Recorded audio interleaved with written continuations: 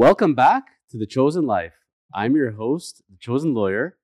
Today, I'm so honored to have what I consider one of my best friends, a person I got to meet later in life professionally. And it's funny how we meet professionally and we develop personal relationships. Honestly, one of the finest human beings that I know, Mr. Cole Neal. Cole, welcome to The Chosen Life. Thanks for having me. This is very exciting. We're actually, it's kind of funny and ironic because you spend quite a bit of the time behind the scenes on The Chosen Life. Yes. Whenever we're doing an in-person video shoot, as in our studio here, it's with you. Yeah. Usually I'm stuck behind a little room back there, switching, make sure the audio is good, trying to figure this all out. So we've turned the tables on you because it's funny. In a future episode, we're going to have the tables got turned on me, where in fact you interviewed me for the first time on the show. And people get to see that. But today we're turning tables on you where you're coming out from behind the camera and you get to experience the life in the limelight as the guest on The Chosen Life. The lights do seem a little more blinding than when I set them up. It's kind of like that feeling, when you have a car and somebody drives your car and you're sitting in the passenger seat or the back seat and it just feels so odd. Yes. That's how it's going to feel right now for a little while. But I rode on the back of my motorcycle one time. This is what that feels like. Way scarier than the car. But yeah. Honestly, so grateful when we got together because it was so, it's funny how the universe kind of works. So I'm starting up a podcast, speaking to friends of mine and figuring out as far as a videographer and studio space and everything else. Yeah. And I'm told by a common friend of ours who's in the real estate business, real estate broker. Yeah. He lets me know, I guess we can say it, Mr. Lahav Resnick of Forest Hill Realty. Thanks, Lahav. Big shout out to you. And he told me, this is the guy, you got to speak to Cole. Cole is the man. So Cole and I get on the horn, we start speaking. Yeah. And ironically, I'm going to be starting up a podcast and you're starting up a podcast space. And we came together literally at the exact moment as we're both starting up our ventures. Yeah. How ironic that worked out. Yeah, both of us are like a few months out. You wanted to do your first episode and I wanted to have my space finally completed. I think I just signed a lease for like a small unit and it was just you helped build every step of the way. Every problem we came across, we solved, we figured it out. It's been good. We're still getting better. There's more stuff every day. Well, if you think about our evolution, right? So the first time we ever shot live was not even in this location. It was in your other location. I was so nervous. That was the Terry episode, the Jeff Day honoring episode. Yeah. And we had that was the one episode in that one space. So if people are going back and watching our old archives, it was in our first, I think, 7 episodes. And then from there, you brought the new space. We had it at the podcasting high table. Yeah. And each step of the way, I kept telling you, we need to have a talk show set. It's very, very important. I kept sending you pictures of the Ellen set, the Oprah set. And I'm telling you, we need a talk show set. And here we are. We're in the talk show set. Yeah. This is beautiful. I like it. I was so impressed that we have an image in our minds. Mm-hmm. And then you're able to produce it in reality. And that's one of the things I got to tell you, working with you as a professional, is you take the feedback seriously. And we talk about something conceptually. The same day or next day, you're on it. You're finding the equipment, whatever it takes, and it happens. Yeah, it's exciting. The problem solving of all of this is, like, I don't think of myself as the most creative person, but I do really think of myself as like a problem solver. And like, when you say, hey, there's this, and this, it's like, okay, like how fast can I figure it out? What's the best way? Like, how does it work? How do we make it work? So that's where the real fun is, I think, in being a businessman and taking pride in what you do. One of the first things I remember, we had our first conversation after our first taping. We had never met before, and this was our first time in person. Yeah. And I remember we sat and we talked for like 2 hours and caught up, got to know each other, realized we had a lot of similar interests, watches, tennis. Yeah. And one of the first things I told you as I got to know you, I said to you, you're going to be huge. I can just tell this right away. You have that formula. You have that drive. Mm-hmm. Please, no matter how big you get, don't forget me because I'm going to be a little guy compared to you at the end of the day.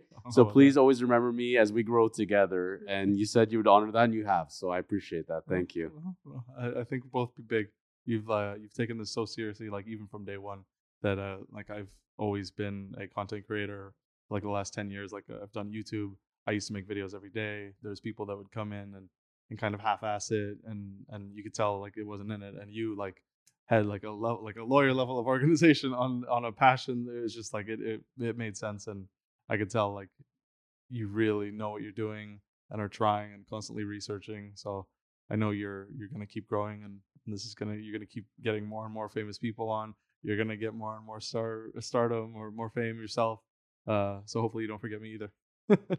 Well, you interesting little fact, just so you know, because we met before the first episode ever launched. Before I even had my first taping, you and I were on the horn talking with each other before it even existed. Like it was in conceptual mode and ready. Like we're doing all the background stuff as far as the logo and the outlay and getting everything ready. That when we're actually gonna have our first episode, we got the whole formula down. And when we talked about it, and then we met, and I told you kind of my ideas of where I was going with it, you're like one of the only people that didn't tell me I was crazy, that it's not going to work. I can tell you that most people that knew me or kind of knew me, when I kind of told them where I was going with it, they thought I was absolutely mad. They said, yeah, okay, like you're a lawyer. Why aren't you talking about lawyering stuff? And you're going to talk about lifestyle stuff? Really? And they kind of gave me that kind of crooked look. You had this glimmer in your eye, and you having done content yourself because you were a YouTuber streamer, so you knew kind of the background of it. And when I expressed to you like kind of my game plan, you gave me the thumbs up, and I really appreciated that. Well, it was good too, because even when I had questions, and I was like, usually when someone comes to me and says something, usually they're more asking, you're kind of sharing. And then I might ask you something, and then you'll say something, and you have an answer for it. And then I'm like, oh, did you think of this? And then you give me another answer with another, and I can see you thought like 5 steps ahead. And so even like when you say as simple as this is not going to be all lawyer stuff, but I will plug it in and it will work and it will make sense, but I'm not going to talk about that. I'm like, are you sure? And you're like, well, who wants to hear about law all day? And like, you're absolutely right. Like you can have a blog on your site where if people want to learn law all day, we go to law school. But if you want to just entertain people, tell stories, give thoughtful advice, and then they need a lawyer, well, here you are. But it doesn't need to be all about that. I can tell you that having as many in-person appointments as I've had pre-COVID, back in the day when we actually met people in person before we were doing everything virtually, I can tell you that 95 to 99% of my appointments, when I connected with people, it wasn't over real estate, it wasn't over transactions. We always found a point of commonality. Where they said, oh, wow, I love your sneakers. Are you a Jordan 1 guy? Or we talk about watches, or we talk about tennis, or we talk about cars, or we talk about anything, sports under the sun. And something, either I related to something they said, or they were or did or went traveling, something like that, or vice versa. And then when we had that connection point, we got along. And my thinking was on the podcast side of it, just keep doing what you're doing when you're doing appointments. But share that kind of information with everybody and now connect with people on a greater scale. Plus, motivate people, educate them, and let's have fun, Let's not take ourselves so seriously. And so there's very little topics, if any, that are off limits. I'll go there on any level. As long as people understand, who they are, what they're coming aboard, they're cool with it. But I feel like also, I want the people to feel like they're sitting with us at the table. Like you and I are talking right now. We've connected many, many times, but they could be easily sitting with us right now and they're asking questions, you're answering them. That's how we all feel connected.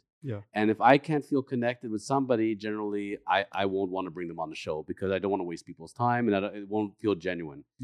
But it's a lot easier to do this when you actually know the person, you already know you have a connection point, then it's fabulous. When you're meeting for the first time, like sometimes people that are even on stage for a living, and I'm thinking, wow, these people read scripts for a living. They run lines all the time. This is going to be the easiest interview on the planet. And they give me one-word answers. And I'm like, what? Tell me more. Tell me more. Tell me more. It's not so easy. Yeah, I've been in there for a few of those. And I guess it surprises you.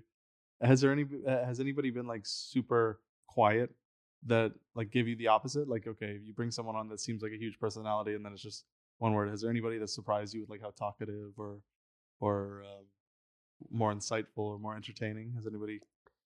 Yeah, it definitely has. More in the respect that I didn't know where they're gonna go with stuff. For example, like I did not realize the scale of the stories. For example, it's not that they're from the personality standpoint. Like I'm shocked. Like, oh, they're telling me more and more and more. But more like all of a sudden we hit on something, and I'm like, wow. Like for example, talking with Steve Carsey on the baseball series, I do the Chosen Journey, and we're talking about his time in Texas, and then I bring up people's names that he played with. He's like, oh, I used to have a locker beside that guy. interesting story about that. And the guy actually used to carry a bag into the locker room every day. And then he talks about the fact that the guy had a python snake in the bag and he didn't even realize it. That was interesting. Yeah. Or when I had the Better Call Saul singer, Little Barry. Yeah. And we were interviewing, and we had a good interview. Like, he was a really interesting guy telling his story. Real nice dude. Hard to get him from the UK. Yeah. And as we're polishing off the interview, this was a recent one actually. I said to him, you were just touring, I believe, Ireland, Australia. You came back. How was it with the band? He goes, oh, I wasn't touring with the band, actually. I was touring with Liam Gallagher. I'm like, oh, really? Were you now? Oh, we should definitely go there. I'm like, so how was Liam? Yeah. How did you get connected with Liam? So that kind of stuff. You don't expect that information. Yeah. And then when, let's say there were shorter answers before, now you've hit a point of something really interesting, plus they're excited. That's the perfect formula. Then it can go till the end of time. Yeah. But I mean, you've done this yourself. You were on YouTube before it was a thing, and you know better than anybody else. Like, you tell me, like, how did you find the game in YouTube back in the day, and how come you didn't? What was your decision not to continue streaming?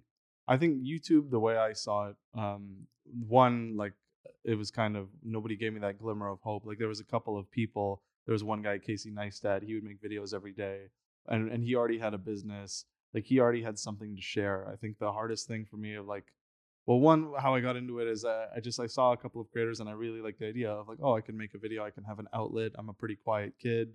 It was cool. Like, whether it's something that happened in social life or in business or a struggle you're going through, and maybe you're arguing with people, if you have this outlet where you have 100% say of what it is and it's full freedom, it was really cool to have that. And then what I had dreamed about was, one day maybe people will pay me to do what I want to do.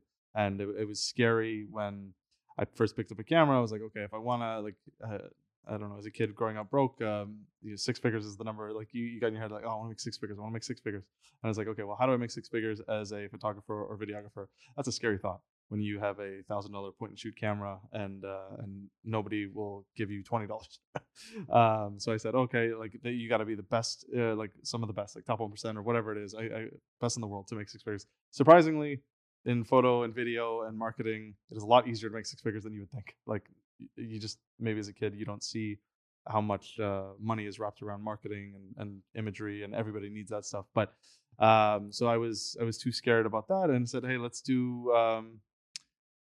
try and get paid for the storytelling, for my reach, for my engagement. And I wanted to be an influencer before that word was a thing. And people looked at me like I was crazy. I was like, yeah, I want to get paid to, like, make these videos, doing things and sharing them with other people. And it was a lot of hard work. And this is where I was saying of Casey Neistat. He had a business. He already sold a show to HBO, like a 6-parter. And I think him and his brother made like millions of dollars. Now I feel like I want to get back into it because now at 29, I've got a few businesses. I've got my real estate license, and just photography and videography. And in gear, I know more. I have more to share as opposed to when I was like 20 to 25. I didn't really know much. I just wanted to have that influence, but I had nothing to really garner any attention, any stories to tell, any victories to share or roadmaps to share. So. Well, we're about to jump into the photo video part of it, but I gotta ask you one more question on the influencing part. Yeah. You were sharing with me your big video, the one that hit. Yeah. How many hits did it get? And can you describe it a little bit? Because it was a real life scenario video that you streamed, and that's the one that went. Oh, the fire one. The fire one, yes, the fire one. Recently, I did good. I think a property tour video. I did really good. It was like an $8 million like log home. But no, the first video that like really took off was, okay, so just so I'm not a total psychopath. I used to carry a camera every day with me all the time. I had my camera, it had a little tripod underneath it and a shotgun microphone, and it was with me everywhere. Like, no matter what, even if I was drunk at a bar, it was right next to me on my bed. So I wake up one day and I hear, I'm napping. It's like 7 p.m. It's like cold outside, so it's maybe this time of year, maybe a little later. And there's like some screaming and there's some commotion. And I go look out my window. So I'm living on Euclid Avenue in Toronto. And we're in the top 2 floors of a house. I'm on the second floor. Mom and grandma are living on the third floor. First one's rented out to someone else, so we're just renting. And I look at the window, and there's a bunch of smoke, and all my neighbors are outside, and people are screaming and freaking out. And I look down, and my camera's already rolling. Like, so this is just a reaction at that point. Like, I know how to use a camera. Like, you know how to use your eyes. Like, if I need to get a shot, I can. It doesn't take me out of the moment. So I'm filming. That happens. I start screaming at my mom, "There's a fire! There's a fire!" Now, mind you, we have 5 cats. One cat had kittens, and we didn't want to separate them. But anyways, that gets into it. I scream for mom. Mom and grandma start coming down. I'm out, and my grandma is upstairs and is like a cat lady. She doesn't want to come out. She's trying to find her baby, and mom is screaming. I'm nervous. I go run up. Camera's still rolling the whole time? Camera is still rolling. I finally cut it out as I'm going up in there because I don't know what I'm going to find. I don't know what's going to happen. So the last thing you see is like, I think I'm outside. Like we see the fire as we're coming out. It's scary. All the neighbors are there. I think I tried to use fire extinguisher, and somebody said like we're not supposed to. We spoke to the fire trucks, like they're around the corner. So I run up, and then I've never heard my mom yell at me like this. Maybe when I was a kid.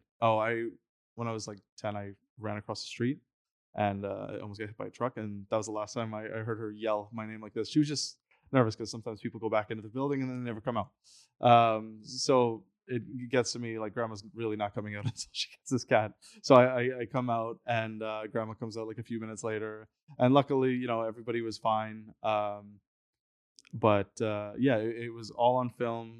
You're like still going the whole time. The camera's rolling the whole time. There's a fire. Grandma's running, everybody, and you're filming it. And then after I filmed a little thing like kind of like the end of the video because like I filmed my every day. So this is just what was in the day. And I think what really like made people lose it is, and this is the first part of the clip, is like my house is on fire. It was already out, but the fire truck's lights are going, so yes. It looks like there's a massive fire behind me. But yeah, so that video got I think a few 100,000 videos, and this is back still when I like wasn't really making money from videos. So and this is on YouTube? Yeah, it's on YouTube. Okay. If you look up YouTube, amazing. Did you call it the Coal Witch Project or? No, it was just what was it? I think it was arsonist set my house on fire because that was the thing. We thought it was somebody left a cigarette, but some guy left set 7 fires that night, and they found him in an alleyway. And so it wasn't an actual arsonist. So you did. This was not bait click. Like it was actually. Yeah. Like we found out he set 7 fires that night, and a few years later, I got a call. I think with some of my footage again, saying that he was convicted of murder. A few years later, this guy. Amazing. Did you ever go visit him? Does he know you at all? No, I hope he doesn't see this video. How you doing, buddy? Yeah. No, but it also it goes to show you a few 100,000 people are going through YouTube. Yeah. They're like, arsonist set up my house on fire. Oh yeah, I gotta get right on this. It was nuts, and it like got to the front page of Reddit because I posted it on there. Like I was still kind of like cloud chasing and stuff like that, but I was just sharing my life, and that's what happened. And it actually got me a job with Yahoo. They liked my style of video, and I sold the footage to a few news outlets, and I since did some videos for a couple of news things. So Cole, how early in life did you realize that you were going to be a photo video guy? Like whenever I speak to somebody that's really made in a profession, in where they're at, like I always think to myself, how soon did they know? So were you basically like with a camera by the hip at 4 years old, or was it something in the teenage years? Like what initially brought you to cameras, videos, and to find this lifestyle? I think I was lost up until like 24, 25. I think like 22 is like when I first started, but looking back, it was kind of like clear as day. My favorite video game was Pokemon Snap, where you take photos of Pokemon on this thing. And I don't know what that means. I know Pokemon. So Pokemon is this looking for Pokemon or? No, this is you get on this little roller coaster, and it goes very slowly, and you can look at it's almost like a VR game before VR was a thing. And you take photos, and you gotta like get photos of all the Pokemon instead of catch them like in the real game. And then also my grandma. You're making me feel very old, Cole, by the way, now. Because I don't know what Pokemon Snap. It was a very niche game. Like some people loved it, but everybody knows Pokemon, but not many people know that game. So I know people looking for Pokemon on their phones and they gotta find Pokemon. That's the thing, but that's not Pokemon Snap. No. Okay, no. So this was just taking photos of the Pokemon. That was capturing it. And so it was funny to look back like, oh, one of my favorite games of all time was a photography game. Because if you asked me at 17 what I was going to be, it was not a photographer, it was not a videographer.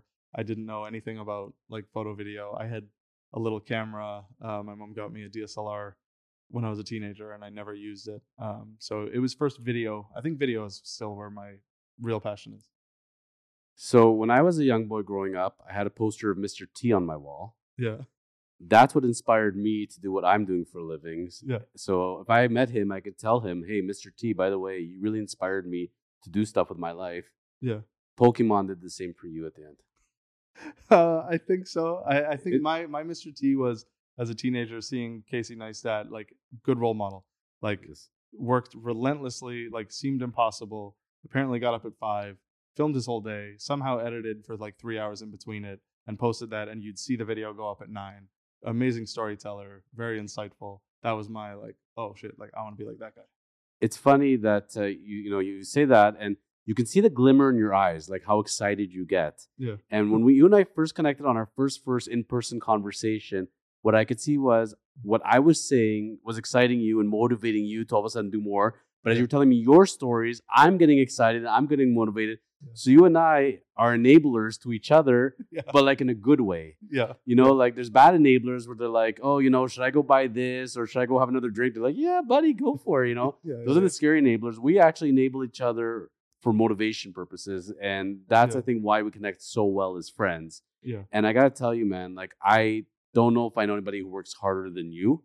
Like, you literally work 24 hours a day. You're always doing something or Yeah. planning something or getting into another industry or finding another industry. Like, you got Yeah. your hand in a lot of different pots at the same time. Mhm. And I commend you because I've worked with a lot of video guys in my life. Yeah.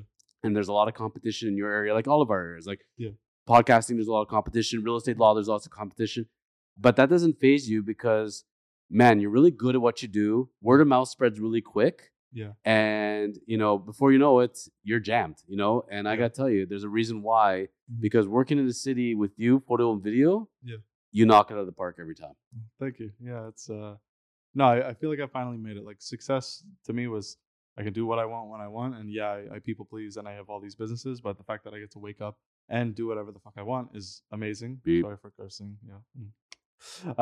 And my next milestone is, like, I'm not chasing dollar figures, but once I can finally, like, jump into these fields a little more fearlessly and, like, start more businesses, I think that's something I'm excited to. Like, I have a few, but they're all still requiring my help. I can't wait to have, maybe $1 million on the sidelines and hire a couple of people at will and, like, dispatch them on crazy ideas I have. Like, that's what my next level of success is going to be. What I find very funny are for the layman out there that is not in our respective industries. Yeah. But let's take, for example, photo and video. Mm. Somebody will call you for a quote and they're saying, hey, I heard of you from so-and-so and really love to work with you, blah, blah, blah. And then, it's funny how they do the dollars in their mind and it's a service industry and they'll say, oh, I don't understand. I'm paying this guy $500, paying him $1,000, paying him $5,000. That's $5,000 going straight in his pocket. And you and I working together, and we've evolved. We've known each other now for, I think, close to a year. Yeah. And every single day, it feels like there's either a new employee, the staff is growing, the space is growing, there's more equipment, there's another piece of equipment. And this is not just like a simple piece of equipment. Like, this is sophisticated stuff from the video, photo end, and you're constantly reinvesting it in the business, growing the business. And I don't think always that people appreciate, it's one thing when you're selling hard goods. Like, I'm selling Tide. Yeah. So I'm buying Tide for X amount of dollars from the wholesaler, and now I'm selling it to you. There's a clear margin there. Yeah. When you're in the service industry, people don't get the infrastructure that has to get built up. Yeah. Because they have to understand there's space, there's rent, there's utilities, there's staff, there's equipment. There's a lot that gets invested. And the bigger you get, the more infrastructure you have to carry. Yeah. So it's not so cut and dry, right? Yeah, that's the scariest thing. I think when I was smaller, like, people still felt that way. Now people that met me when I was smaller still kind of think that way. But you got to understand, I've got a full-time executive assistant that needs to get paid. And not that you call them an admin. So an admin has to get paid. An editor has to get paid. And these are people that, unless you want to pay a lot of money, I have to give them a full-time wage. So I have to guarantee that. Or I pay a freelancer and it's an exorbitant amount of money. So either way, that cost gets passed down. So from a $500 little real estate video, it it was great when it was just me, but also I made some sacrifices only now that I realize as I'm hiring people that aren't like me, people that want to spend time with their child, people that want to have dinner with family. Like I would work 6 a.m. to midnight, and I'd give up dinners. It was just me. I was like, I want the money. I want the money. I want the money.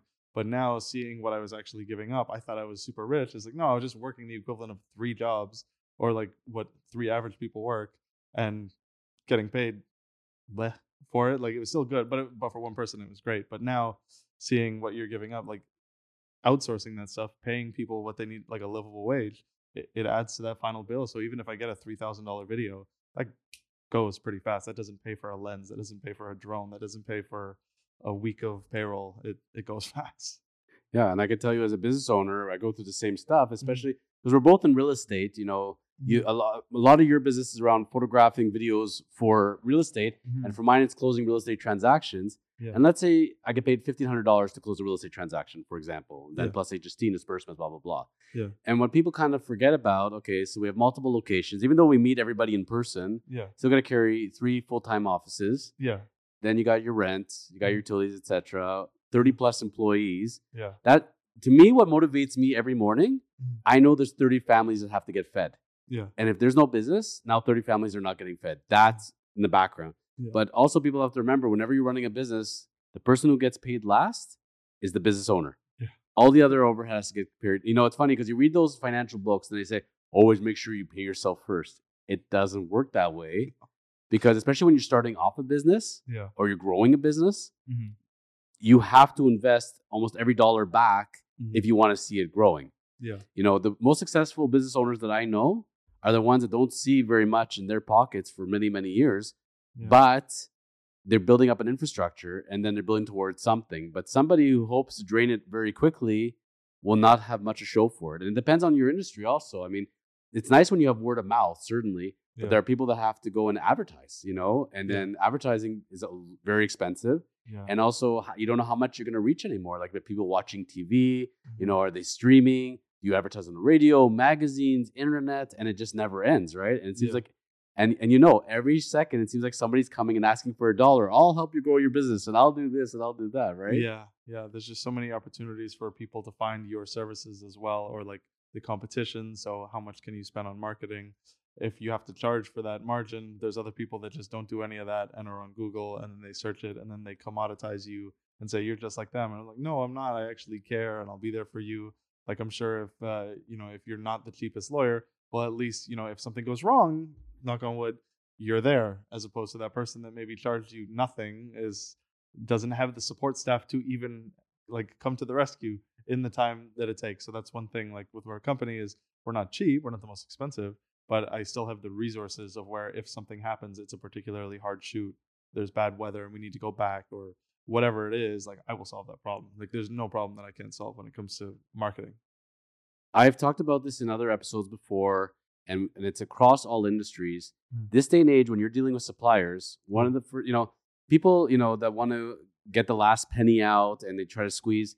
Mm. I tell them, first of all, do you realize how much of a value there is when you have a supplier Mhm. and they show up, they scheduled, they show up, Mhm. they do the work, they do good work, they Yeah. stand behind it. If there's an issue, they're on top of it, and they come back again. They don't see you as a one-off. There's a lot of value in that in this day and age, because I can tell you, no matter what area you're in, no matter what the supplier is, many people are like, okay, yeah, I'll see you next Tuesday. You know what? I got to go hunting. You know what? Something's come up. Let's reschedule. I'll call you back. And they don't call you back. Yeah. Or they call you back later, maybe a week or two later. And, you know, they won't really give you a quote. And then all of a sudden circumstances change. And it's like, it's very, very scary. Yeah. So that's where I always tell people, know in whatever industry you're in, when you have somebody you're working with and they give you the service you need, Yeah. those people are gold. Hold on to them for dear life. Yeah. You know, there's certain people I know, I'm going to put in myself in the industry as a lawyer, but you got lawyer, accountant, videographer.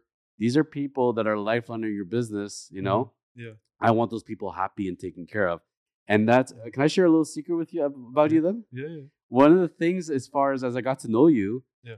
every time I'm thinking of a scenario and I'm like, Cole, I'm thinking about doing this, or Cole, I think I need this. And you're like, oh, I do that. Oh, I do that. And I'm like, dude, you're a one-stop shop. When it comes to real estate, basically, Yeah. I don't know if there's nothing you don't do. I mean, technically, you're in real estate, assisting people that way. You're in property management, building apps, websites. Like besides photographing and doing the video part of it. So for the clients that actually work with you and get to know your aspect, like you are really a one-stop shop for people. Yeah, when it comes to real estate and or marketing or real estate marketing, it's all that. Real estate license, own a brokerage, own a marketing company, know how to do 3D stuff, websites. It's been my life for like the last 10 years, and I if there's something I don't know how to do, I really want to learn, because it's just I come way too far to like quit problem solving now. But like the realtors that do work with you, they know you don't actively pursue it. Like very little you ever bring up the real estate aspect, even though you are in real estate. Yeah. But it's also, you come from a real estate family, right? Yeah. So my mom's a realtor, and I think the reason that all of this goes so well is like I've been trained in real estate. I know how to do it. I really only do it for friends. I don't really like doing the sales. So I've helped mom with that forever. Mom's been licensed as long as I can remember. I remember going to Liberty Village and helping her sell, or helping her at the townhouse in Pirandello, and going to these open houses from a young age. So, you know, she was hammering into me like, okay, toilet seats down, cars out of the driveway, make the bedrooms look big, like just all these rules that it didn't seem like I knew a lot until other realtors or people in the industry complained about something else. I'm like, oh, I learned that when I was 16. Cole, blows my mind. When I've seen properties, I've seen one set of photographs for it before. You come in, you haven't repainted it, still the same furniture in there. I don't know how you do it, but with your equipment and the way you stage it and put it together, it looks like a totally different place. It absolutely blows my mind. And it's not like it's taking you 100 hours to do this, but you have that formula down. You see, I visited with you before. I've seen you in action. And you spot it, your brain just goes into overdrive, and the second you see it, you already see where you want to go with the space.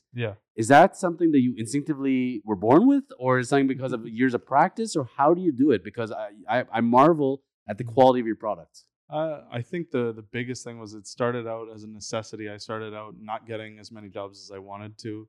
Like one company took a chance on me and gave me some feedback, and I was a terrible photographer. And then I actually took the feedback so poorly. I said kick rocks, like I just never responded to them. And then another company shortly after gave me, but it was freelance, so I had to do good. I had to take feedback, or else I wasn't going to get a job. I got one $60 shoot a week for like a few weeks, and I really had to show them like, no, like I'll do better. I'll figure that out. And then it was also, I didn't get paid for my time. I just got paid for the project, so I had to do it fast. I had to do it well. I obsessed over it, and then poor financial planning led me to like spending all my money right before winter, and then it died. And then I got 2 more jobs like for other companies, and I made sure that everybody knew like, okay, I'm trying to find my own clients. I got your clients. There's other people I'm working with. I know how to like operate like in good faith. I'm not telling anybody about my company or theirs. And so that got me through winter. And then when summer came, I kept all 3 jobs. And so for a solid 2 years, like 16-hour days, just photo, video, trying my best, learning it fast, learning the systems, problem solving. That was another thing too. I shoot and edit, so that's how you really see like, oh, okay, if I messed up and they complain, that's one thing, but there's also little things that they don't see, but I'm like, oh, this could look better, so next time I shoot. So it's just practice. You know, your 10,000 hours, that kind of thing. Well, it's a 2-part question comes to me as you're saying it, because meeting you, getting to know you, being friends with you, hanging out with you. I mean, we played pickleball together. We're going to play tennis tonight. Tennis later, yeah. Yeah, so it's good life. I can say, if I wasn't working with you and I met you, first glance, easiest going guy on the planet. Everything's carefree. We're all good. You know, that's the person, that's the energy you bring, which is really good. Very, very calming. But then watching you in action, you're the most OCD guy when it comes to every minute little detail. And I would say you're as perfectionist as it comes to your work, the quality of your work. And how do you do that? Because I know for myself, I'm very similar. How do you reach that point where you're saying, I'm happy with it versus I can keep tweaking? At what point do you let it go and saying, I'm happy with it? That's the hardest part. Like, God rest his soul, my dad, he said, if you're going to do something, just be the best at it. Like really, that's one piece of advice that I took. And it's even harder in architectural photography. Like there are some people that will pay me a lot of money to like take a photo of their baby, and I, like, you wouldn't believe, like, you see the work and the attention to detail that comes in like a property shoot. But if there's just one photo to be had of a space, brand new kitchen or something like that, I might spend 2 hours shooting that. I might light each individual piece of furniture and wood from a different light with a different modifier, and then Photoshop it all later. And it might take 5 hours to edit. That's when things get a little crazy. But when it comes to real estate, it's like I need there to be like no realistic complaint, and I'm setting like a guideline in my head of where it's like, okay, what is reasonable? Because I could spend 7 hours on one photo, but they need 60, and they need to turn around in 24 hours. Like, what is realistic? And then I think I just got to be at least a little bit better than everybody else. It's probably not a healthy thing to say, but it's like, if somebody else could do it, I could definitely do it, and I could do it faster. So those have been my benchmarks, and just how I've decided to. But if I see something that I don't know how to do, my brain will go crazy until I figure it out, and then I got to make sure it's repeatable, and then train the staff and just do all that. But I just want to be the best at what I do. So it's good to have healthy competition, or else I wouldn't be as good as I am now. Well, that being said, now that perfectly segues into the second question I had, because being a perfectionist, then Yeah. how do you find the people you work with, Mm. train them, and how do you delegate? Because it's such a fine art from a leadership standpoint. Because something I talk about with my partner David Corman over at Corman's LLP, and David says to me often, I can do this lease, for example, I could do it better, I could do it quicker, but I have to learn how to let go and delegate and teach others. And I know it's going to take me a heck of a lot more time. But I know at the end of the day, then I'm bringing them up that they're going to be able to take things on to help take my workload down. Yeah. But it's a very hard thing. And the longer you go without delegating, the harder it becomes. So how did you find as far as delegation in the professional realm for you? I think, and what was nice is about being so good at what you do as well is getting over delegating. Like, you have to realize nobody's going to do 100% of what you do as fast. They might do 80 if you're lucky. So you have to be so good that your 100 is just unreasonable. So like my 100% is 7 hours on a photo. So 80% of that is still better than most. So if you're that good and have that much knowledge and you can teach that well, it's you can kind of teach anybody. So when I hyper obsess about all these little things, it's like I've got a detailed like 2-page list of like how not to mess this up. Like there's no way you're gonna mess it up. Like I know for every little detail of like how high things should be shot in the kitchen, how high things should be in the bedroom, how much like symmetrically should the walls be to make everything look even, how not to make the walls look wonky, how to just show everything in the best possible light. And so it's very scientific, and given enough time with someone that is willing to take feedback. So that's the biggest thing. You want to make sure they're friendly, and for what I do, because they're going to be going into people's houses. I've heard of photographers being complete jerks, walking out of appointments. And one of the things I guess people like about me is I'm easygoing. I'm very polite and respectful. If you send me somewhere on your behalf, I'm representing you. And I got a guy that I send people to when they ask for mortgages. And whenever I get the call back, oh, I spoke with him, he's amazing. Oh, you know what you're doing. Like, I like to be that. So you send Cole or someone on Cole's team somewhere, everything is going to be okay. So I just look for, people that can take feedback, and just friendly overall people. And everybody I work with, I seem to find as a friend. I just don't want any negative energy. I'm not super into all that, but yeah, it just needs to be good vibes, and I teach you and you say yes, and then we can go from there. Well, you and I have a very common denominator in that we work with a lot of realtors, Yeah. Yeah. And they're an interesting bunch. Yeah. Let's be frank. Yeah. Very, very interesting bunch. Like, if you've ever gone to galas, Yeah. Christmas dinners Oh, for brokerages, realtors are just the most interesting people there are. And it kind of like there's a trickle down effect, because when I talk to other suppliers, and we are suppliers, let's face it, like we're no different than the gardener or the ad agency guy. We're all supplying businesses, so to speak. And from the realtors end of things, when they tend to be tense, it's because somebody's being tense with them. There's a whole trickle down effect. So, and especially, and one thing I sit and educate a lot of realtors, especially the new ones, and I tell them, sometimes you're working with a client and they may have very unrealistic expectations. Yeah. They just don't get it. You need to educate them. You need to stop it immediately, and you need to bring the train back. But if you let the train leave the station on unrealism, then it's going to go out of control. And now everybody's mad at everybody. And that's not going to be cool, because the results won't be there. Yeah. And so we learn to work together, and there's some people that can kind of calm it down. Yeah. And there are other people that just, fly off the handle every single transaction. Dude, fly off the And rails, they're yeah. just, and then afterwards, like, hey, buddy, it's all good, right? And it's like, yeah, great. They're the best. So working in the world of real estate and working in the world of realtors, is there ever come to a point that you've seen a property and you said, yeah, I can't do this property. This is just, I cannot help you. Like, it's like, it's not on fire, but it's so bad that like, I can't make anything out of this. And have there been people that you said, we just simply can't work together? Do you ever encounter those? Two stories. One, We won't name names, by the way. We will not name names. Scariest shoot of my life. Mississauga home, little bungalow. It's for rent. I am subcontracting for another company at this time. This is before I found my own company and all that. And I show up, and this guy answers the door. And like even right now, I was punching the bag. I've got a little bit of like a bruise on my knuckle. This guy had like 3 millimeter deep gashes in all of his knuckles. He was visibly drunk. He was like a little loopy. He did not want to leave. And I realized that I am somewhere on the team of people that are going to get him out of this house at some point. And I see a fireman's axe. And I still walked into that house and I still shot the shit out of that place. And it didn't look great. The agent came like a half an hour later. I'm like, oh, bro, like, where were you? This was very scary. He's been complaining about you and his landlord, and I didn't want him to take it out on me. That was something that I don't think there was anything I could do. I mean, I made that place look big and bright, and it was still a total mess. And they were unrealistically putting that on me. I'm like, dude, I showed up.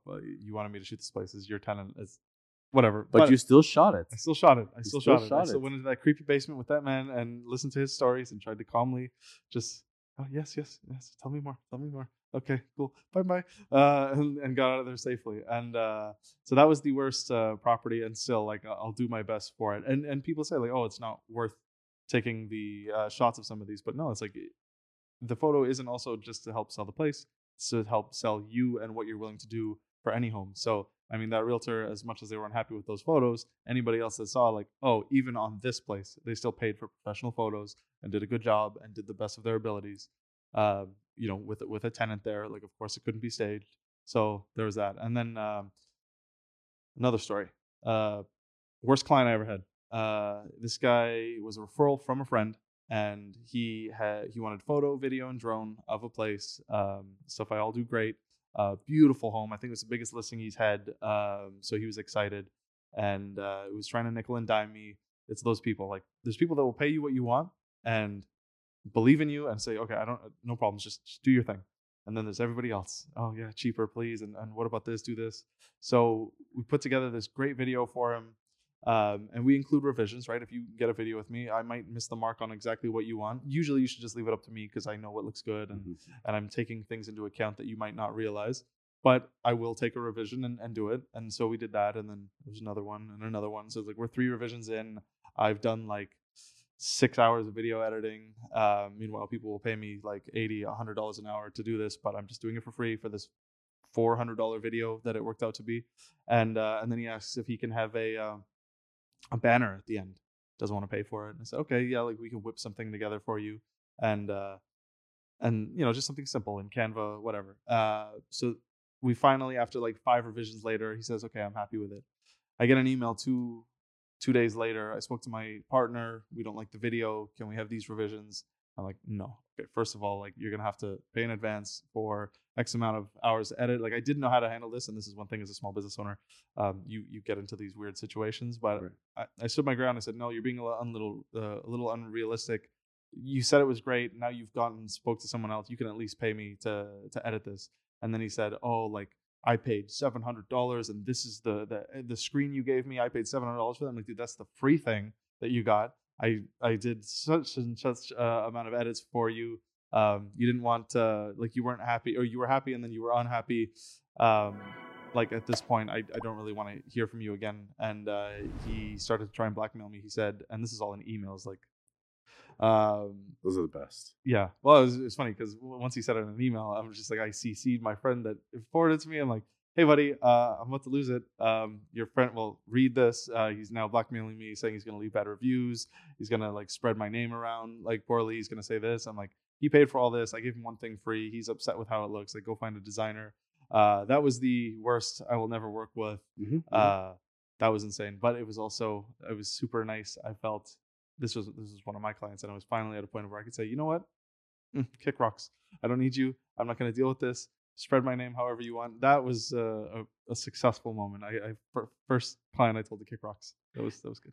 And people know when they hear from certain people, they also should think about the source. Yeah. Like, think about those people that give bad Google reviews, for example. Yeah. You know, they don't think about the business. They don't think how hard somebody worked. They're like, I'm going to show them, so I'm going to give a bad review. Yeah. And then you go look in their profile, and every single review is terrible. This is the worst shawarma house. This was the worst tire place. This is the worst Harvey's. Yeah. Everything is terrible. Yeah. Am I really going to rely on this person for their Google review? It's almost like you know if you made it when you've had these kind of people giving you reviews. So they're just out there. Yeah. But if you get 500 reviews and they're all 5 stars, you got to question that at some point too. Because realistically, we're not all robots. So things will happen. Yeah. But there are some people that just cannot help themselves. Yeah. You know, I recall somebody that once called me up for a quote on a refinance. Okay. So, and I gave him a good rate, Yeah. you know, and he calls me up. He says, like 2 days later, he says, look, I'm good. I would like to work with you. Yeah. Can you do it for half? And I said to him, for the amount of money you're going to pay, I'm willing to notarize 2 pieces of paper for you. That's it. I will not close a transaction for that. You actually don't want to pay anything, really. Yeah. No one's going to do this. Yeah. If somebody will, it's probably a law firm over a convenience store. Mm-hmm. Go to them. I would rather not take your business and not get paid. Yeah. You know why? Because you're not going to pay me anything. You're going to expect 100 times more service. Mm-hmm. I'm better off not working, not getting paid and losing money, meditating on life. I will come up with much better ideas during meditation that would stressing for your file that you're not going to even pay and you're still not going to be happy. And I know this. Yeah. Because there's those type of clients. Those are the ones where they say the equation, 10% of your clients are going to be 90% of your headaches. Yeah. You get rid of the worst 10%, life is so good. Yeah. And then you get those clients that call you up and say, are you available? Mm-hmm. I've heard you're really good. Can I work with you, please? Yeah. You work with them. You give them the bill. Oh, you're very fair. Thank you very much. Yeah. And then they call you up like a month later or something. I really enjoyed working with you. Would you be able to take me on again as a client? Those are amazing. Yeah. Those are what you want in life, you know, and that's what I tell everybody. But yet there's this perception that the squeaky wheel gets the grease, you know? Mm-hmm. And it's those good people that don't complain that they get shuffled over. Yeah. And it's the complainers that are getting everything. And I would say that is false because what the complainers don't understand is you want top service, you don't want to pay, you're going to the bottom of the list. Oh, yeah. And the people that give a good appreciation and good relationships, they're the ones that are going to be at the forefront. That's how life works. I'm sorry to break to people. Oh, yeah. That's how it should be. Because at the end of the day, you know, when I sit with a lawyer, for example, and I tell them, and I can tell these people in any profession right now, if you're going to hire somebody for your respective in your service industry, what is their job first and foremost? I believe it's to build relationships. That's what it's all about at the end of the day. Yeah. It's right? Relationship selling. Yeah. It's people that are working with you, they're with you, Cole, because they like you and they want to work with you. That's all it comes down to. Yeah, I think it's really important that, you know, you want to make someone feel valued. Like, you're right. Somebody who is just nickel and diming me, like they go to the bottom of the list. But somebody like, you know, you're a very like valued patron, like you pay, like you don't ask questions, you see how hard I work. And like, there's no way if you were nickel and diming me that like, you know, I would fix these problems immediately. But it's like I value you as a customer and as a friend, and the critiques you have are valid and I want to fix them, as opposed to where it's like, if you okay, I want this and this fixed, and I also don't want to pay you this, and I kind of want to pay you less because the last thing happened. No, it's like, okay, you didn't ask for any sort of discount. I'll take 100% of what I made in profit from that, and even like not pay myself and go figure out how to make you feel even better on the next time, and to just problem solve with the profit. But they don't want you to have any profit, and they want you to somehow get better and do better, and it just doesn't make sense. Like, you gotta really support businesses. So I never pay on the results, so to speak, because I know the results will be there.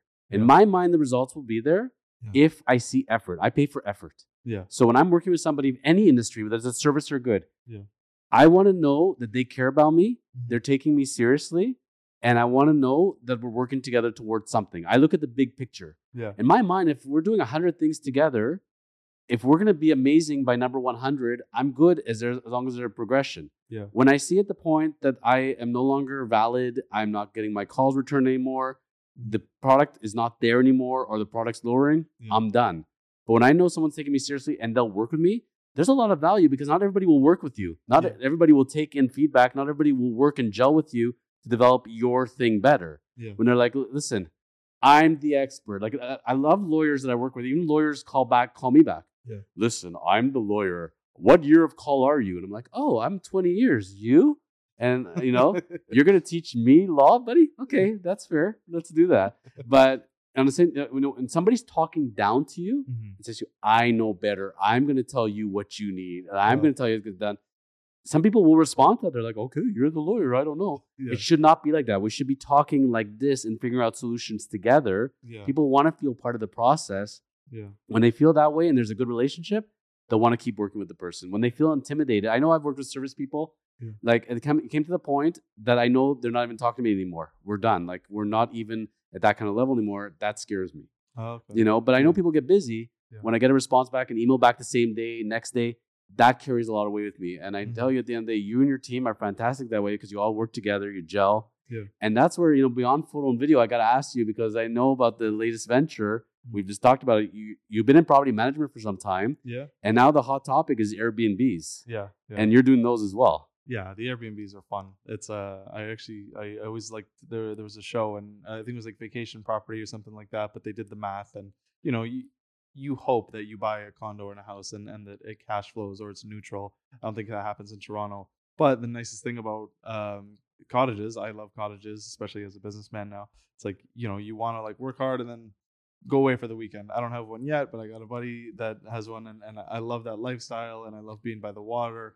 And so it's super romantic idea to have this vacation home and to also be able to make money with it and to secure your future. There's I was watching some videos and people say like you just need like 3 properties in Canada, and then that's your retirement. That's all you need, and you can retire. And to build that with Airbnb and to make sure like it's just more problems to solve. You want to make sure that people can get in remotely. You need to make sure cleaners are there. You need to make sure you have tradespeople. You got to make sure that there's a phone number that they can call. And so like to provide that all for somebody that wants to buy this property that they couldn't otherwise afford, to make that happen, to make them happy, to make guests happy, and to hear them as well, like that's a super fun and fulfilling job, and I really like doing that. So if anybody wants more, I would love more clients. If anybody wants help with managing their Airbnb, that's what we do at Crane Property Management, and it's super fun. I will be telling people that, and I tell them every episode, hit that subscribe button, notification bell, comment on the videos. You've heard things today, you agree, disagree. We love the feedback. We love interacting with the people. People send all sorts of funny comments. Yeah. I give them funny comments back. I usually want me responding, actually, because I love it. Yeah. They're like, why is this person on my screen? Get off of here. Why is this 90-year-old man? I'm like, I think I look good for 90. Yeah. But yeah, you got to love those hecklers. Oh, yeah. But we will have your contact information, certainly, and in any respect of things that you do, Cole. I highly encourage people to work with you because you're just freaking amazing. Oh, thank you. And I got to ask you because, it's funny. Like, I know, for example, let's say you have a client that purchased a condo unit. Yeah. And they have a long-term tenant in there, 1 year plus. Yeah. What are we doing there? Like, versus an Airbnb, okay, we got to pay the maintenance fee. We got to make sure the property taxes are paid. They got to pay their mortgage. Yeah. Got to make sure we're collecting the rent once a month. Yeah. If they have any questions or something breaks, but Airbnb is 1,000 times as much work than having a long-term. Yeah, it's a lot tougher. Like we would charge like maybe 10% for like a condo or a house, and it's a long-term tenant, and we're covering those risks that you say, but also if the tenant stops paying, we handle the forms that need to go out. We will help find you a new one. We'll vet the tenant, so hopefully you don't deal with anything bad like that. Airbnb, oh my god, like the wear and tear, you don't want it to mess up the house, so you need cleaners there all the time, and it's almost like an Airbnb is like an even better property than a home, because a home, like, maybe you're not cleaning it all. There's a professional cleaner in there almost every day, or at least between every visit. Stuff goes bad. Maybe there's a leak. Maybe somebody gets locked out of something. Maybe the power is out, or the switch needs the breaker switch needs to be fixed, or if somebody locks themselves out, or I'm trying to think of like some of the worst case scenarios. We had one with a really bad, the water got backed up and then it started leaking. And then we had to like dispatch people. We found out, I think, 7 p.m. So there's just way more possible bad outcomes that happen with an Airbnb, and it's nothing to be scared of when you're doing it. It's also having a cottage. It's an older property. It's not in a building that's maintained, so it's got to be maintained, and we handle all that, and it's not much more expensive. I think it's well, you can email us for that, and we'll go through that. But not to dissuade people, obviously. But, No. it's funny because people who aren't in it, there's two groups. Yeah. There's the ones that say, oh, it's the easiest money on the planet to do rentals. It's free money. It's got to do nothing. And then they say that about long-term rentals, and they say that about Airbnbs. Yeah. Other ones like, oh, it's so scary. So much can go wrong. It's not for me. I don't like risk. Yeah. And, it's funny. You crunch the numbers. Yeah. If you're in a jurisdiction where you got an Airbnb, if let's say it's a little detached house, for example, and you can rent it out to somebody, let's say for $3,000 a month. Yeah. If you're in an area touristy and you can Airbnb the thing, like you're looking at potentially 10 times the amount of income, potential, 5 times at least. At least 3, yeah. 5, 6, 7, 8, 9, 10 times as much. It's astronomical. Yeah. But on the same token, you hear these horror stories in the media where somebody rented as a long-term tenant. They went and put up walls and they created a boarding house. Yeah. You have ones where the people don't pay their rent and the tribunal's backed up and you can't kick the person out. You hear all these kind of things in Airbnb. Grow-ops, there's all grow-ops. Yeah. And then you have Airbnbs and there's parties and trashing and this and that. But what I always tell people, don't get too fascinated with what the media says because they're looking for the one bad instant and they're trying to make it seem like that's all of them. Yeah. I've stayed at like 30 Airbnbs in my life and I love it, I get to, and I do my research. I know which ones are the good looking ones. I check out I vet the host ahead of time. I read their reviews. I look at the area they're in, and I've never had nothing but a good experience basically. Yeah. So it's kind of cool, but I can only imagine. And when I heard you're into that as far as managing side of things, there's a lot of communications, right? People with strange requests, I'm sure. And making sure it flows. And what happens if the cleaner doesn't show up? Yeah, somebody's got to be available at all times. Last minute booking. Yeah. And the ones I've heard from people is when you have somebody check out, check in at the same day. Yeah. Now, we're running a Sheraton here. We have the cleaning crew going. Yeah. When we're running an Airbnb, it's not so simple, right? Yeah, it's high stakes. You want to make sure everything's looking good. You want good reviews. You can't really afford to give someone a bad stay.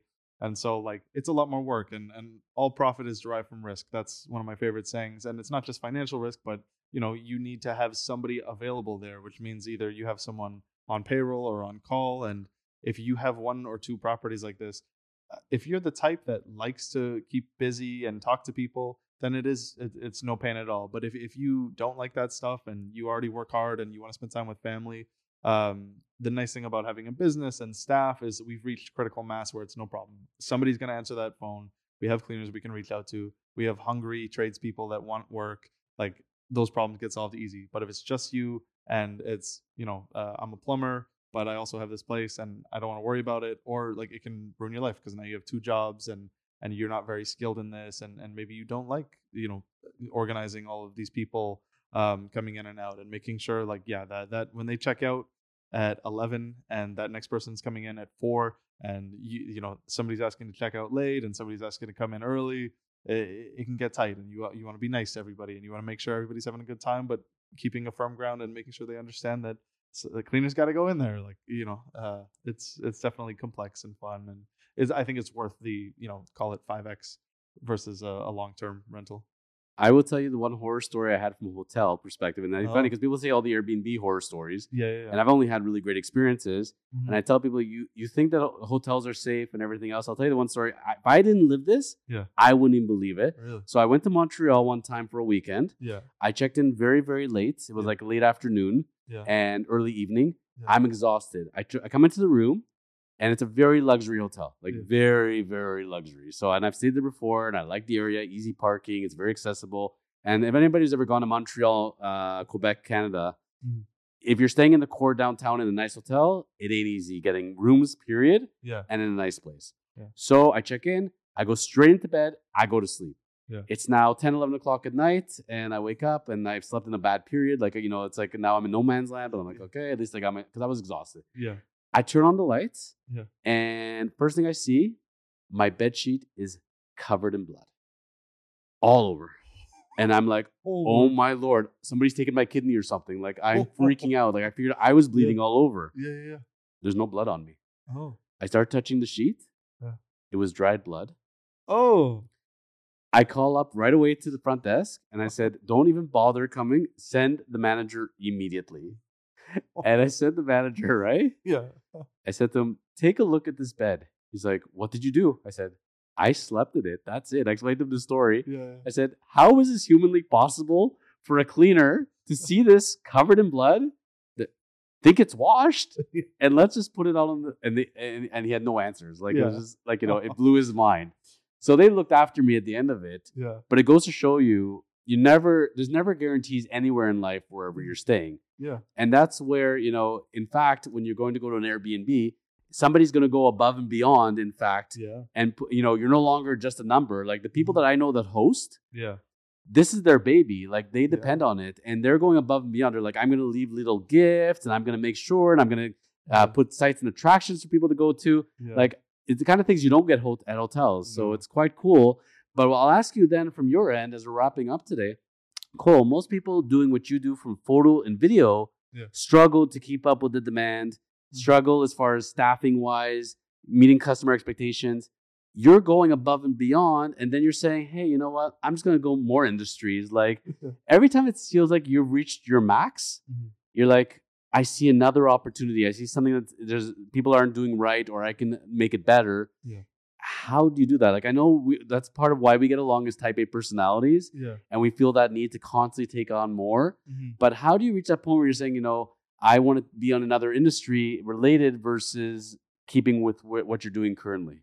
I enjoy the chaos. I feel like I can thrive in it. Like, it is good, like with my ADD, to just always be problem solving and to see those other opportunities. Like, I see a problem, and most people don't like problems. Some people they want to buy a house and there's so many problems with it. There's a problem tenant in it. Something needs to be fixed, and there's asbestos in the walls. And I just think, oh, great, all these problems that other people won't put up with and I will make money from. And if I keep doing that, ideally I hit that critical mass point where I've got enough profit in all things to where I can deploy resources. So really, I enjoy it as long as I can find other people that also want to wear multiple hats and grow and learn and do all these things. It's really hard if you've got someone that, like, I just want to do this one thing. I just want to take photos. I don't want to edit. I don't want to do video. I just want to, like, only do this one thing. You can't do that, and those aren't the type of people that I can employ yet. One day, it'll be nice to have people that only do that. But if you've got like a badass group of people and they're willing to just be part of the cause, and okay, we got property management, we've got the brokerage, we've got the studio space, we've got the property photography and videography and the drone stuff and the 3D, and so they're all close enough. But I think once I have more money and more of foundation, I will start to like get into like weirder and different and like totally like, why can't I own a plumbing business? I know some plumbers that don't want to do sales. I know some salespeople that have nothing to sell. Like, let's do that too. And so I think it's just going to get crazier. Well, let me ask you, do you operate off of a 1 year, 2 year, 5 year, 10 year? Like, I can tell you, when I look at myself, I actually write down tangible goals, and I operate on that 1 year, 2 year, 5 years, 10 year. And that helps motivate me. Very often it gets done quicker, or more gets added to it. How far ahead do you look when you create the planning for you? I generally will set like a 1 year goal, and usually it's something like I want to triple everything, just because it seemed manageable a couple of times. Like it's happened. I don't know if I will triple business growth year over year again. But that's one thing I need your help with, is probably setting these goals. I'm sure they're good, and they can keep you motivated when when you're not feeling motivated. You have a clear vision. But for now, I'm just like I'm kind of staying afloat. And there's a saying, like, if there's a bunch of rivers and you're just trying to stay forward, you don't know where you're gonna go. And so I think I need a little more structure like that. But I take solace in the idea that I'm just always working, always trying to do something. So at least I'm going forward. But it would be nice to have some direction, and to be able to evaluate the path I'm on, and to see what mistakes were made, because those are things you can't do when you're chasing 20 different things. You make mistakes and you're hoping that it's a net positive, but you can get lost in the sauce pretty easily. I can tell you when you're reading my future book, there'll be a chapter on manifestation. Yeah. You may want to flip directly to that one. Yeah. Manifestation is a very, very big thing Yeah. that I think a lot of people discount. Mm-hmm. But it's like, I always give the example, like, for example, you like sports, I like sports. It's like, I read about Andreescu when she won the US Open. Yeah. She envisioned herself winning it. She watched herself in her mind how she was playing against Williams, and she saw herself beating her, saw exactly where the shots were going to go, and she manifested that. Mm-hmm. And envisioning, and you can do that in any aspect of life, but when you can actually see yourself, like for example, somebody wants a yacht. Yeah. You put a picture of a yacht on your wall, Yeah. picture yourself on the yacht, Photoshop yourself onto the yacht. If all you picture yourself is on the yacht and manifest it, at some point you're going to be on the yacht. You may not fully own it, but you'll get there, and I think that's a really, really big thing. So there's one thing, a little secret I'm going to tell you ahead of time, is we're going to work, and that's a lot of yoga and meditation really helps with that. Okay. Manifestation is huge. Okay. And as we're wrapping up today, Cole, congratulations are in order.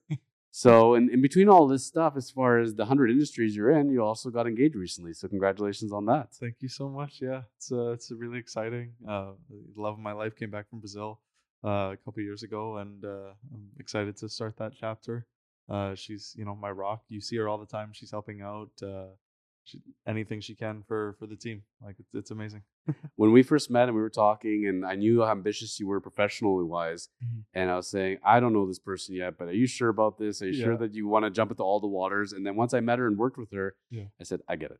Okay, no, I get it. Great choice, A+.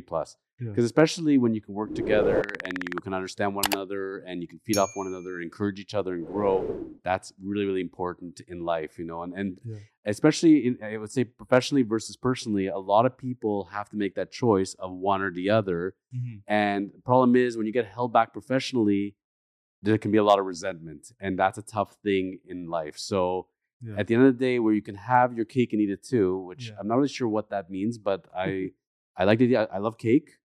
I want to have the cake, but I want to eat the cake. So I guess that's what it is. So if I eat it, the cake is gone. So I don't really know how that works. The real saying is I want to eat my cake and have it too, because you can't eat it and have it, but you want to. You want to eat it and then still have it with you. But I want the kind of cake that I can put in the freezer, maybe like those delicious, mocha, cane chocolate cakes, the tea cakes, that they're just there. So I can eat my cake, but I still got plenty of cake. So the secret is have lots of cake, eat it, enjoy it, but have more in the reserve. So I'm glad you're finding that balance, my friend.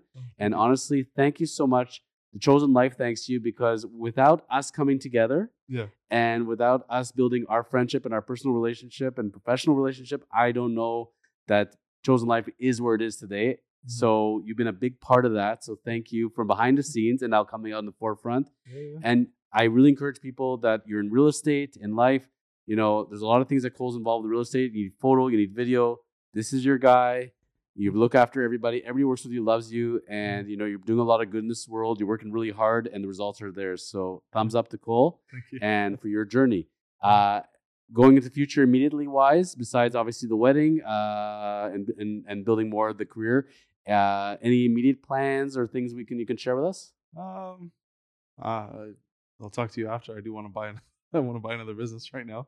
I just want to. I'm going to take this winter, and I think everybody should, especially if you're in a business. I don't know if yours slows down, but most of it's real estate, so I'm assuming I'm going to take winter, kind of gather my thoughts, come up with a game plan, reevaluate, and then try and hit next year like I deserve to. So nothing crazy now. We're just going into cold season. I'm assuming there's going to be a good drop and going to train and take notice of everything going on, write everything down, try and come up with some goals and manifestations, and we'll just see where the year takes us. Well, I told you off air that when you're ready, I love organization and productivity and to-do lists and all that jazz. So when you're ready to sit down with me, I'm here. I'm putting on the air. I'm putting that out there. So we're going to sit down and show you how I do it. And, I really love to give the tools to people to see them succeed. And man, you're going to hit the moon, man, where you're headed. And hard work will always win out, period. It's obviously good to have talent and have experience. But you got that drive and that hustle that will always win out. So, man, kudos to you. Thank you. And looking forward to, as we go into season 2 of The Chosen Life and where we're headed, And we just had Talia Ritchie on recently in studio. She was awesome. Yeah. And we'll see who's going to come out of the woodwork and talk more about lifestyle. Oh, I'm excited. It's going to get there for us. Yeah, I'm excited to see all the guests you have coming up. I really enjoy like all the different people you bring on. So thanks for having me here, and thanks for having me behind the scenes. It's exciting. And next time we're going to see you on camera, it's going to be you interviewing me. So the tables are going to get turned. Yes. I'll run the show next time. So I appreciate that. So as we sign off, you know what we do at the end? We pull out the arms and we say, keep on living the chosen life. Cheers. Cheers.